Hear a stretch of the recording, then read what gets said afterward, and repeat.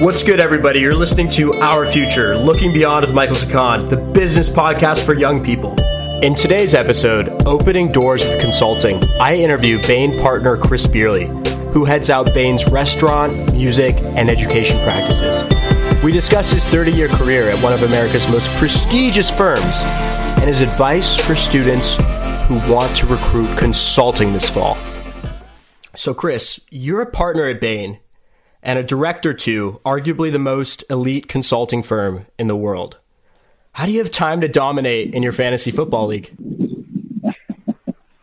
So I'm not going to comment on the first part of your question, but it is absolutely true that I dominate in my fantasy football league. So thank you for calling that out. Well, I think that's a relief to some of my buddies who, they want to get paid the big bucks, but they also want to have a life. What's the typical day of a Bain partner? Can you walk us through it? Is it just, crazy? I think, there are professions that are especially demanding, and this is certainly one of them. And if you choose the life of strategy consulting, you're definitely choosing a job that requires a lot of energy from the moment you get after it at the beginning of the day to whenever you hang it up at the end of the day, or, with some breaks in between. But there's a lot that you get from that as well. It's in so many different kinds of things you can do with your time. I mean, you get what you put into it. This is the kind of job where you're always on, you're always running hard at whatever you're doing. You're never watching the clock and thinking I'm bored. You're watching the clock and thinking I need more time to get what I need to get done in this day. For me as a longtime partner, it's what's kept me there. I've done a couple other jobs along the way. I've left Bain a few times and come back. But the level of energy you get back from the work that you do it's pretty compelling. And at least for me, it's been too attractive to step away from. So one of your lead areas where you are giving your energy is Bain's restaurant practice. Is a big part of your job right now helping restaurants kind of transition to contactless and delivery-only strategies in the wake of this virus that's rocked our world? Most businesses have been heavily disrupted by the virus, but probably very few more so than restaurants because many restaurants are closed. Others are living in this new world of reduced contact. So yes, trying to help the restaurant clients I've had for many cases a long time figure out if they're in a more limited service environment, how to do more through the drive-through or more through delivery or stand up a curbside pickup business. Those restaurants are for the most part only open at this point for takeout and delivery, but some of the same challenges persist, in that environment. And they've got the additional challenge coming up as states start to reopen with how to stand up dining rooms that look very different than dining rooms in the past. Less crowded, waiters in face masks, customers even potentially entering the restaurant with a face mask, but putting it aside only to eat. There's a lot to be worked through, and we're involved in all of that. So we've seen the restaurant industry be pretty upended recently. You have Grubhub, DoorDash, these delivery services that have kind of altered the landscape. I want to talk about cloud kitchens. Cloud kitchens have no dine-in. They typically exist in these unbranded spaces, and they operate exclusively through these meal delivery services. They could change their menu overnight. They could change the name of their restaurant overnight. Is this agile concept, is this something you're pursuing with your restaurant partners? The one that you're describing is what I think deserves that name for the most part, which is a shared kitchen space that is developed to enable a number of restaurants to operate out of a single facility at a lower cost than they would have if they built a dedicated restaurant. They're still pretty limited in this country. In other markets around the world, they're more developed.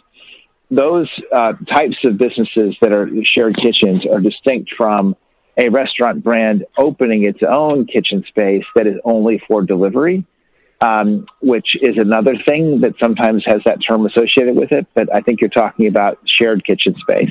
There's an opportunity, a market opportunity for someone to open up a shared kitchen, which is geared toward delivery and have a market, for that kind of business model. So, for example, in Europe, one of the leading delivery services is a company called Deliveroo, and Deliveroo owns a number of cloud kitchens. So, there's a lot of questions that if you're in the restaurant business are posed by the growth of that business model.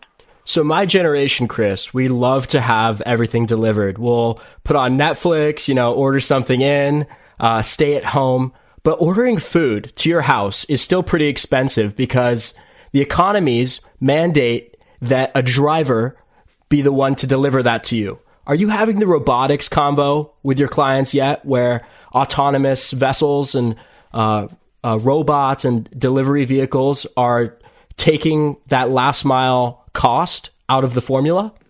There are a couple markets in the world in which that is up and running. Typically, areas that are pretty unpopulated. The regulatory issues are significant. And at the end of the day, you are trying to do something which costs a human being $5 or $6, maybe $7 at most, to execute. And so having a very expensive piece of equipment that can do the same thing and actually get all the way up to somebody's door at $7, like that doesn't exist right now. And you are exactly the age, for my point, to resonate. But when I look at the autonomous vehicles that I've seen today in the streets, I think that when I was your age and in the fraternity, it would not have been very long before our new pet was one of those autonomous vehicles that would not have made it to its destination. So I think there's a lot of issues with trying to actually scale that technology. I think 20 years from now, it's going to be a thing. I think 5 years from now, we're still going to be talking about it as a novelty. You also lead Bain's global K-12 education sector. And what's crazy to me, Chris, is that when you think of Bain, when people think of Bain, they think of this elite consulting firm that's working with Fortune 500 companies. But you're working with schools as well. I mean, what problems do schools have that would need a Harvard MBA to work them out? We look at it as an area of the economy that is as important as any. I don't know of anything that I would say is more important than education. And that can benefit from the kind of services that we provide. So that's why we do that work. It's not, to me, really dissimilar to any other practice we have. We work across the entire economy, but it's one that I take a lot of personal pleasure in working in. I'm very passionate about education of kids, and so we choose to do that work pro bono so that we can make sure that we're working in the areas of greatest need and potential impact, regardless of anybody's ability to pay. So let's go down that route of schools and universities. Chris, I'd say at least 30 to 40% of my peers at Ross want to enter your realm of consulting. And, I did a little homework on you, Chris, and you quoted back in the day when you were involved with the recruiting at Bain. We'll get 7,000 resumes, interview 800 people, and make 70 offers.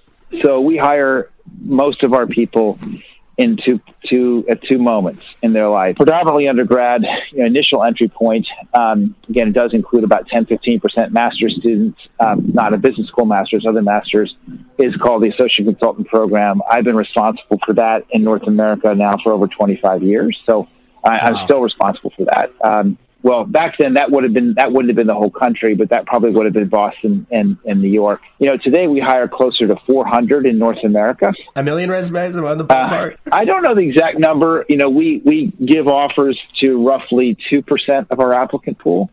So, wow. I guess I do know the numbers. Multiply that by 50. You do. So roughly 20,000 probably. We have a large applicant pool because, to your point, there's a lot of folks, coming out of college that would say consulting has a lot to offer, at least in theory, that could be a good fit for them. It gives you the opportunity to work across the private, public, and social sectors. You get to work with the top executives that are responsible for these different organizations. So you're, kind of seeing some of the biggest issues, often global issues, certainly very complicated questions that these organizations are dealing with. And you get to do it with a set of especially talented, highly motivated peers. And that's pretty compelling. It is compelling. For lots of people who would look at that and say, I don't know for sure what I want to do, 2-3 years from now, but this seems like a pretty good way to start. So there's a large applicant pool. Over time, we've been able to give a lot of people their starts here. Today at Bain, almost half our partners started out of undergrad. The undergrad entry point or the associate consultant entry point it's a fun job to have, to get to kind of work with those folks coming in. So Chris, tens of thousands of students right now are casing, they're practicing for their interviews in the fall when consulting recruiting starts. What's your advice for them? They have this mentality of focus this summer. It's quarantine. You can do cases with your friends over Zoom.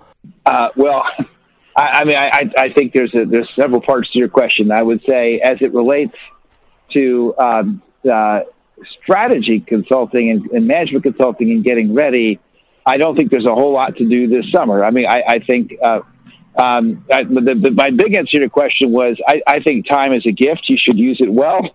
So when you have a lot of time on your hands, finding things to do with at least a good chunk of that time that you find to be most rewarding, again, it's a gift. You should treasure it. I think when folks are young, oftentimes they don't necessarily appreciate just how valuable time can be and how what you choose to do with it ultimately influences down the road what's going on in your life. And so I would encourage everyone to be incredibly thoughtful about time. But having said that, I would say that a lot of that time ought to be dedicated in any way to getting ready for a management consulting interview, because what this industry is all about, finding people that are excited to do this work, that show some affinity for the skills that are required to do it well. And there's not a lot you need to do in prep. I mean, we look for people that have done well in school, for folks who have taken advantage of opportunities both inside the classroom and outside the classroom in terms of the other kinds of things they've gotten involved with, and who are passionate about what they do, whatever they choose to do. There's no prescribed path. There's no particular set of skills that we look for in abundance, because we think we can coach people up once they get here. And what we're mostly looking for is people that bring a real spark to the things they take on, whatever those things may be. So I would absolutely discourage anybody spending their summers trying to get better at case interviewing or reading, business press they have no real passion for. But I would encourage people to make the absolute best use of their time and trust that if they're doing what they're passionate about, it will lead to opportunities down the road with folks like us or in other places that maybe are a better fit. So, Chris, throughout the day in the business world, you got a lot of digits, like a lot of stimulus, a lot's going on. You're working at a prestigious firm in a high-pressure environment. How do you stay relaxed, man? Personally, I think I'm blessed in that I enjoy what I do. And so while I'm working, as I mentioned earlier, I'm not watching the clock other than to figure out if I can get as much done as I'd like to before that clock ticks ahead. It's not waiting for time to pass. So I think if you choose things that you're passionate about and you get joy from, you get energy from, you're already on the right side of that question. And for me, that's the case. I really enjoy the people I work with. I enjoy the things that I do. I also think it's, important to try to keep some balance in your life. And, for me personally, I exercise a lot. I try to eat right. I spend time with my family. I do things that give me energy. Peloton guy? Not Peloton, but I mostly swim, but I do now because I have to. I swim, but I can't swim right now. So I have discovered a bike, but a different bike than Peloton. But I think that it's important. Again, time's a gift. So if you find things to do that are balanced in your life, that's great. Spending a lot of time watching, Netflix or TikTok videos may be less great.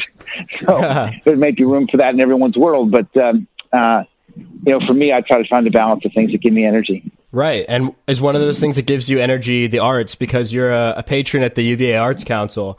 Were you a theater guy in high school, or did you develop a taste for kind of the arts later in life? I've always enjoyed music, especially. I also had Bain's music industry practice, which is not a big practice because it's not a big industry, but I've worked in the music industry for 20 years, and I'm very into music. Record labels, music publishers, music services, broadcasting, you name it, like all over that space. And I have three daughters, and they're all actresses and singers and involved in the arts. So that is partly why I am so involved in that space. Chris, it was really great talking to you. Thank you for your precious time. Businesses really need it right now. Just one last question. What's been your go-to quarantine activity? What have you been doing, not related to business, during quarantine, whether it be, with your family, your friends, over Zoom? What's something you've done to kind of keep sane in these times?